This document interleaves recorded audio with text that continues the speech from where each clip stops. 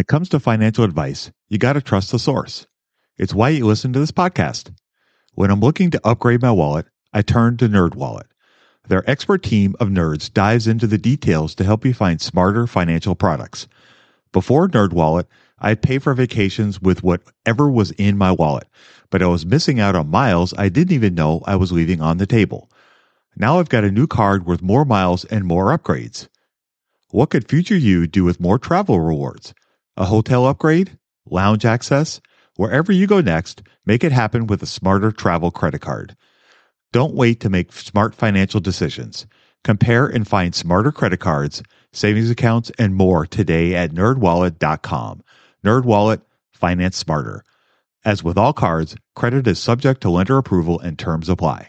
At Evernorth Health Services, we believe costs shouldn't get in the way of life-changing care, and we're doing everything in our power to make it possible. Behavioral health solutions that also keep your projections at their best? It's possible. Pharmacy benefits that benefit your bottom line? It's possible. Complex specialty care that cares about your ROI?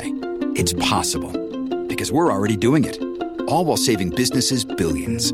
That's Wonder made possible. Learn more at evernorth.com/wonder.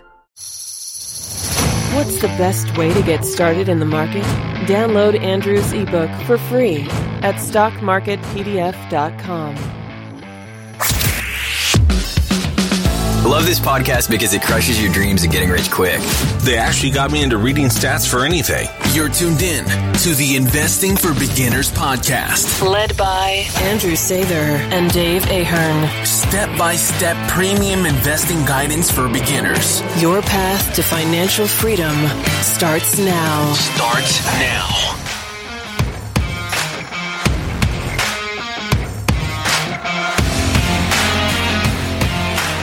All right, folks, welcome to Investing for Beginners podcast. Tonight we have episode 199. Tonight we're going to talk to fellow contributor Cameron Smith, who is also a CPA. He works with us on the Investing for Beginners blog, and he, as I mentioned, is a CPA. He's a very smart guy, and he's going to share with us some ideas about how to help mitigate losses. So, Cameron, would you like to say hello to everybody and tell us a little bit about yourself? Yeah, sure. Hi, Dave. Hi, Andrew. Great to finally get on the podcast. Been writing for you for a while now, so it was long overdue. Sadly, it sounds like I just missed the 200th episode, so I'll have to come back for that one, maybe. Sounds good. So I guess tell us a little bit about what you got going on and what your focus has been on the blog and some of the things you wanted to talk about tonight.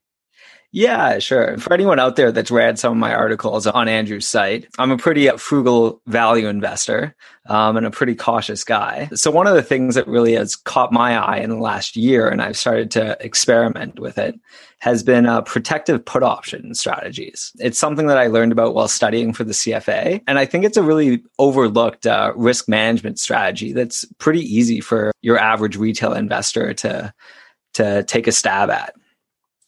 So maybe let's start at what is a put, and let's just assume we don't know anything about options at all. So what is a put and how does that help mitigate losses? Sure. So pretty much a put option, it's an option to sell an underlying security. So that could be any security. It could be a market index as well. So you're buying the right to be able to sell that security at the strike price of the put option. And then, of course, you have the maturity horizon of the option as well. So at some point, it will expire worthless if it has never reached that strike price. So you can think of it as like shorting a stock. And so I guess in the scope of the portfolio, what is the goal of, are we trying to buy and sell quickly, or how does it function within the portfolio? Sure. So I'll go back to, it is a lot different than shorting a stock, because when you short a stock, you have potentially unlimited losses if that stock continues to go up. Whereas with a put option, all you can lose is your premium that you paid for the put option if it expires worthless. So it has that good aspect to it as well. Okay, so I guess, go ahead. So if we get back up just a minute for beginners like me with this kind of idea, can you give me like a real life example of maybe how exactly this would work? So if I was going to buy, I don't know, let's say Apple or a company like that, how would this work? Sure. So I got a couple examples in the recent article that I've written for Andrew. One of them I used was JP Morgan and the other was Tesla. Oh, perfect. Yeah. So with JP Morgan, so one of the underlying factors of any option price is the volatility. So JP Morgan is obviously a lot less volatile than Tesla. If we're looking at September maturity at the money put options for JP Morgan, you're only paying a 4.8% premium to hedge that position at the money up until September. So here we are sitting in June, that's July, August, September. That's 3 months worth of sort of insurance. You can think about it. For that 4.8 insurance premium you're paying, you can hedge a JP Morgan position for 3 months. Okay. And then I guess how would that work with Tesla then? Because they're a lot more, like you said, a lot more volatile. So how would that work? Very different ballgame with that. So Tesla, you're looking at a 24.8% premium for that at the money put option that expires in September. And when I say at the money, the strike price of the option is the same as the current trading price of the underlying security. Okay. All right. So that makes sense. Okay. Thank you. Yeah. The way I do it with my portfolio, Dave, I use what's called a cross hedge, and I have a long portfolio of various sectors and individual securities. And rather than buy put options on the individual securities, I just buy put options on the S&P 500. So it's called a cross hedge because you're not matching exactly asset for asset, but it still gives you that protection to the downside. And let me just look up the number here for what you'd be paying for a September S&P put option. You'd only be paying 3.4% premium to hedge a passive portfolio with a put option. Can you explain exactly what that hedge would look like? So let's say you hedge the S&P and the S&P crashes 20% by September. What does that look like? What did the hedge do for you as far as return and versus what you paid for the premium? Sure. So in that scenario, so you've paid 3.4% to have the put option. Market's fallen 20%. Your net gain on that put option would be, what is that? 16.6%? Yeah, sounds about right. 16.6%. And then don't forget, you stay long your underlying portfolio as well, because we're not talking about naked put options. We're talking about protective put options. So you're protecting your underlying position. So your underlying portfolio would have lost 20%. And this whole put option strategy would have gained 16.6%. So your net loss would be that difference there, which is in effect the premium that you've paid. Yep. Yeah, it makes sense. So basically the upside is if we have a market crash, assuming that the stocks in your portfolio crash and the market also crashes, then you have protection on the downside. And then it's like you said, like an insurance policy where if the market doesn't crash by September, you're out the 3% in premium. Exactly. So you always do have that risk of the option expiring worthless. And I've had that happen to me before. So it's probably been a year and a half that I've been experimenting with this. And it was actually quite fortunate. I started experimenting with it before COVID hit. So I was actually pretty much fully hedged when COVID hit, but of course, never really thought COVID would get that bad and the market would do what it did. So I only probably sold my put options, protecting about 15% of the downside there. But it was still really nice to have. And sort of was the proving factor to tell me that it can work. Because looking back last year, the market was already expensive pre-COVID. Now we're getting over COVID and we're even more expensive than we were before. Yeah, it's an interesting idea for sure. And in particular, if you feel very strongly about where valuations are and where the market is going. And it is interesting too, as well, where based on how volatile the market is, how much you'll have to pay for that insurance. And I guess when you're looking at for yourself, is this something that you plan to have a hedge for the rest of your investing life? A thing? No, that would be like my first part of the question. Okay. So how do you determine where or when to put a hedge? Yeah. So I would say really in times of excess, like when we're sitting 1-2 standard deviations above historic market average levels, I'd say that would be a good time to put a hedge on. And the other thing, because like we're talking about, volatility is such an important part of the pricing. The interesting thing that happens is as the market goes up and just melts up, as we call it, volatility always becomes really low. So these options get really cheap. So the market doesn't even have to fall all that much and volatility can pick up as well. And these things also end up quite in the money. But yeah, not a strategy to do every year of your life for sure, because it's really going to affect that compounding power of your portfolio. Because on an annualized basis, you're looking at 7.5% to hedge, which really is the market return that you'd be expecting to get over the long term. So not something you want to be doing every like anything else. There's no free lunch, but yeah, to your point, if you feel strongly about where the market is, and you can have some potential upside too, where if the stocks in your portfolio happen not to fall as much as the market does, now you're gaining on both ends. Yeah, exactly. Because like I mentioned, I'm doing a cross hedge here as if my portfolio was totally passive, but I'm probably 75% active, 25% passive. And it comes down to stock picking, can you pick stocks that are going to perform better than the market's going to perform as well? Yeah. A specific loss, or is it more about trying to hedge the whole market? Yeah. So for me, it's more about trying to hedge the whole market. But if you're an individual investor who is a little cautious about one of their holdings, for sure, you can just do one of the holdings. But that being said, the more risky that holding is, the more you're going to be paying for this put option, as we saw in the case with Tesla. Yeah. So would it make any sense to put these kinds of options on companies you don't own? Yeah, you could do that for sure. That would be losing the protective put option strategy of it. It would become a little more speculative at that point. But yeah, you for sure could. Yeah. Okay. Because it has the benefit, unlike shorting a stock where you don't have unlimited losses. All you can lose is the premium that you paid. Okay. All right. That makes sense. I think the big thing about it is too, when you buy an option like a call option or a put option, it gives you basically effective control over 100 shares. So when the stock moves like 1%, you could gain like 10%. So it magnifies, it gives you like the effects of leverage without needing to be leveraged. Cameron said you can only lose what you put in. And so that's how like only paying 3% can give you a gain of 10%, 20%. Whatever it is, if the market goes down, because of that kind of amplification factor. And I know where your mind's going, Dave, because when I first heard of this thing, I may not have dabbled as well. And you instantly want to effectively short and buy puts against the stocks that are very expensive.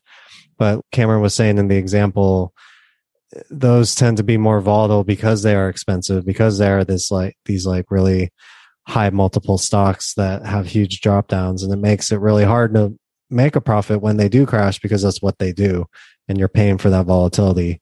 And so I think it is difficult to, like you said, Cameron, to pick stocks that are going to go down because it can get speculative. Yeah, for sure. But once again, it is a little safer than shorting this stock. So what's the time length of how long you can put these kinds of options on? Yeah, that's a good question. It really depends on who's writing what options, because someone has to write this option for you to be able to purchase it. So right now, I've seen the March 2022 option on the S&P 500, and I've recently seen the December 2022 option spring up that people have started writing on.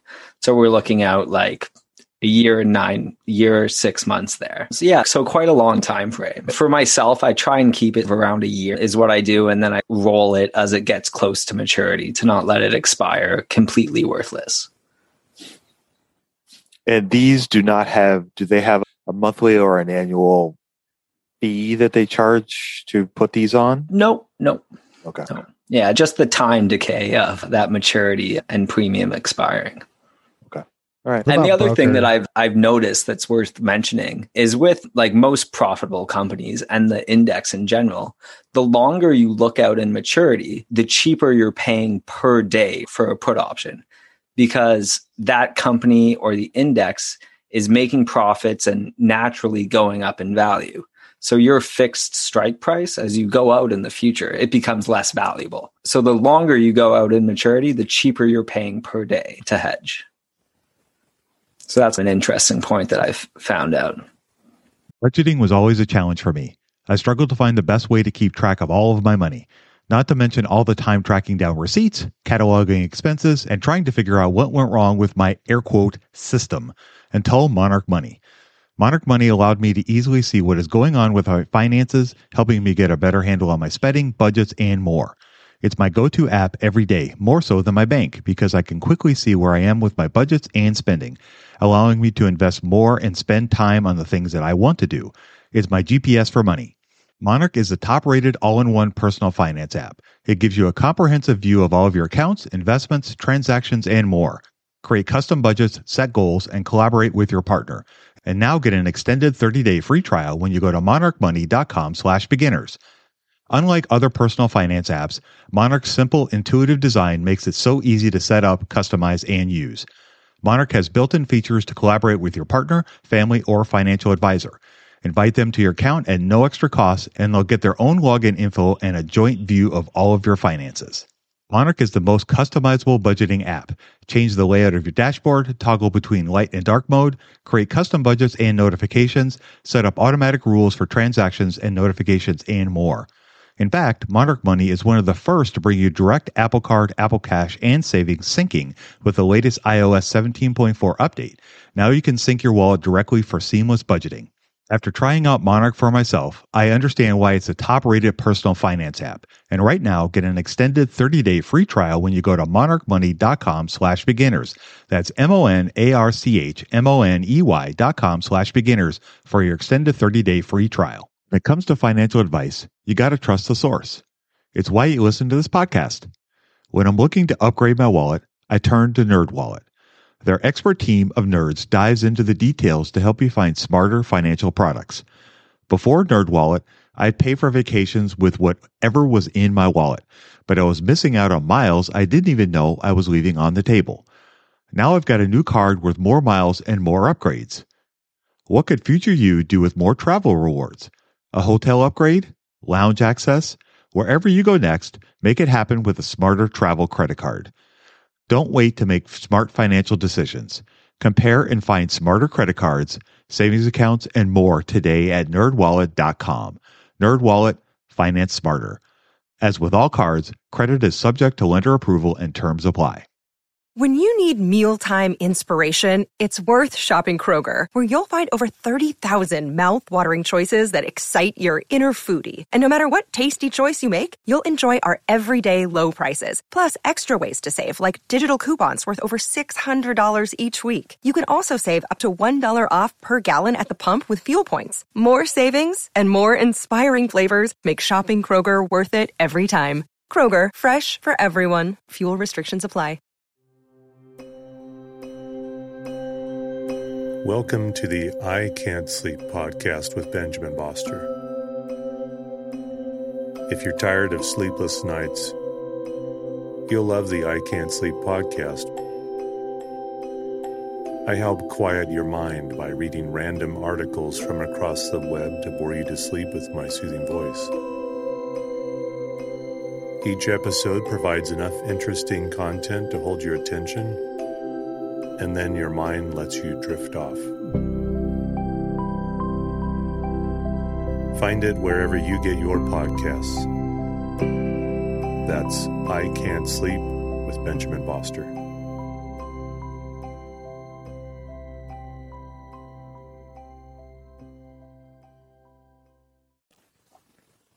Yeah, there are some tidbits on that in the article soon to be posted on Andrew's website as well. All right, so we've talked about put options and the insurance that can help with hedging your portfolio. Let's talk a little bit about the companies that you choose. So when you're looking at buying a company, what is your process? How do you work through from finding the idea to pulling the trigger? What is the process for you? Sure. I think screeners are a really important thing for every investor to use, because screeners is where you're going to uncover the gems that you never knew about before. If you're not using screeners, you're just going to be sticking with the same stocks that you read about in the news and that everyone else is exposed to, a bit of a herding mentality. So I think screeners are always a really important idea. And I have a couple saved ones on my broker that I refresh on a weekly basis and see what's changed. And if any new names have sprung up that excite me. Go ahead. Sure. Yeah. Then after that point, I have sort of one metric that to me it's the be all end all for that initial back of the envelope math. And I have an article on e-investing for beginners on this. Actually, it was my first article I wrote for you, Andrew, if you recall. I've coined it investors adjusted return on equity. And it's very similar to the Shiller PE, which takes 10 years earnings and adjusts it for inflation. But here I'm looking at 10 years average return on equity as a percent. And then I'm multiplying that by the price to book value that you're paying for that equity. So you can think about it in terms of an equation where you have return on equity and price to book value. And if you combine those together and cancel out likes and likes, you have an earnings yield. And that will quickly give you an idea of, okay, if I hold this stock for 10 years, I can expect an average return of 10% at this price to book value. Now, it doesn't work for every company, especially tech companies who really don't trade there accordingly to book value, and companies that repurchase a lot of shares, but it does still tell you quite a lot about what you're paying for book value and what the return on equity is of that business. So can you explain return on equity for a beginner who isn't aware of the concept, and also why it's a useful tool when looking at companies? Sure. So return on equity is the net income of the company divided by the equity of the business. So you can think of it as the owners of the business have contributed all this equity, and how much are they earning per year on the equity that they've contributed? Yeah. And then what the Shiller PE does, and my own sort of investors, is it looks at that average over 10 years so that you get the business cycle in it as well. So as a long-term investor, I'm fine with a couple bad years, and it might even be a great opportunity to buy. So do you have a threshold that you look for when you're looking at that kind of metric? Yeah, so I'm generally looking for like that 10%. So what would a passive investor be getting over a long-term time horizon? And that's my hurdle rate. All right. So after we find a company that passes your hurdle rate, where do we go from there? Where do you take the next steps? Sure. So after I find a company that sort of meets that initial hurdle, I'll take it a step further and I'll really start analyzing the financials. I'll look at the balance sheet, income statement, cash flow. I'll look at it on a historical basis. I'll look for things like share buybacks, good return on equity, good return on invested capital, good debt levels. And then I'll start making projections into the future. And I use a model to do this. I've actually started selling it on e-investing for beginners with the help of Andrew, which has been great. And it's up there for anyone to purchase. And pretty much you can plug in a couple of years of historical financials. It'll calculate various ratios for you to help you project into the future. And it's all pretty automated. Once you punch in those couple of years, you can then play around with growth levels, with different debt levels, and it'll really spit out a bunch of different valuation metrics for you, from discounted cash flows to growth model. And yeah, I develop really 6-7 base valuations, and then I'm looking at an average so that it's aim small, miss small when you get that average valuation level. So this is something that I use as well. It's one of the tools I use for my stocks, particularly with the DCF model. So what a DCF is, it stands for discounted cash flow. And it's basically how Warren Buffett analyzes the valuation of a company. And Cameron, you mentioned you're studying for the CFA. This is something they teach in the various classes on valuation there. And for sure, CFA, university classes. The DCF it's really your golden boy in terms of valuing a company, because at the end of the day, it's all about the cash flows to investors. And so I guess a couple basic inputs. You have to make an assumption on what you think the growth rate is and how risky you think that growth is going to be, and then how much cash flow a company makes. And that's how you try to come up with a estimate for how much a company is worth. And so it can pinpoint you more than comparing like a price to earnings or price to book would, because you're building these different things in. And I like the model just for the DCF part. And I like how I've customized it and made it into my own where I can use it for the companies I'm looking at. Yeah, And, it's totally customizable with what you want. The thing that I like about it, and one of the things that has really been helpful for me, is you can see, I like the way that it projects future different, it projects different metrics as well as different items from the financials into the future, so that I can look and see how realistic my projections are. So in other words, if I'm looking at a company and I am projecting that, hey, it's going to grow 10% over the next 10 years, then I can see how much that really is going to be. And then I can, in my head, look at it and go, is that really a realistic number for the revenue? And one thing that I've started doing is, if it's a smaller company, let's say it's a smaller market cap company, and it's in a market that has a couple of big players in it, then if I look at that projected revenue growth over 10 years and compare it to some of the big boys in the sector, and it's blowing them away, then I can go, well, maybe that's not realistic. So that can help give me a sense of whether I'm being, a little bit too enthusiastic or not.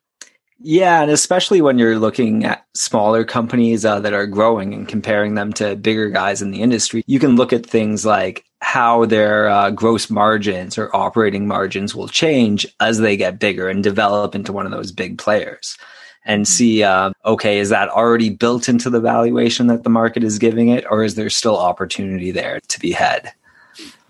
Yeah, I agree. And the other thing I liked about it too was the ability to adjust things so that you can try to find a range of values, as opposed to just trying to find the one perfect price, because sometimes you can make small adjustments and you can see what is having a bigger impact on the value of the company, whether it's the debt load or whether it's the revenues or whether it's the margins. All those things have an impact on how you value a company. And it's kind of cool to see with the model, it weighs everything out so you can see it. I'm a visual person, and so I like to see that stuff, and that's very helpful for me. Yeah. You have a lot of sensitivity analysis that you can do there with all the different inputs at plays. So how long did it take you to create this thing? It took me a couple weeks to create it and a year to perfect it, I would say. Yeah. Kept on adding in sort of more valuation metrics as I got. Because once you get the projected financials, you can build in a bunch of different things. So as I kept learning different valuation metrics through the CFA and my other studies, I just kept on adding in more valuation metrics to that football field of valuations that we give on the front tab there that build into that average. Yeah, that's very helpful. So when you're using this kind of model, was there company types or styles of industries that you felt like this was a better fit for, or is this kind of a one size fits all kind of model? Was that kind of your hope for? Yeah, I would say it's really a one size fits all, because it gives a lot of flexibility in terms of what you're looking at and how you want to look at it. So if it's a company that's financially distressed right now, you can be paying close attention to the cash flow projections and how bad are things going to get in a year, in 2 years, and what they need to do to turn it around and how realistic that. And if you're looking at one of your big mega caps that's a steady grower, you can look in. So how much of that's already being priced into the valuation as we look out in time, and what's the chance of them beating that from your perspective? But yeah, they're very flexible in terms of what it can be used for. Nice. So let's say that you find a company that you really like and you go through all this. Is there anything in particular that you look for that is maybe a red flag that would make you go, no, we're done here, and move on? Or are there things that you'll work through and maybe normalize over a longer period if you see something that's lumpy, for example? Couple red flags for me are always, and normally this I'll catch these before I even get to the point of putting it into the model. But I always, first off, I'm looking at a return on invested capital that's really above an economically appropriate level. So when we talk about return on invested capital, we're talking about the returns to both debt and equity. We were talking about return on equity before, but there we're looking at just the equity people. So return on invested capital, both debt and equity. And that needs to be an economically sound level. And I typically look for something about 7%, depending on the industry, which gives it the potential to be levered up so that your equity holders are getting that 10% return that I look for. So that's the first rule of thumb that I look for, is a 7% return on invested capital. And then the second thing that I always look for is share issuances. I find that that can be a real red flag if a company's issuing shares on a constant basis. It proves that they can't grow under their own weight a bit. Yeah. And I don't like my equity being diluted. Who does? Yeah. That makes three of us. Who does? Oh, that's awesome. All right. So let's say it passes all the tests. Then are you a margin of safety kind of guy, or what would hold you back from pulling the trigger? Is it, do you go through the financial part of it, and do you start looking at maybe some of the quantitative or the qualitative? Start looking at some of the qualitative type of ideas as well? Yeah, I'm probably more of a quant guy, Dave. Okay.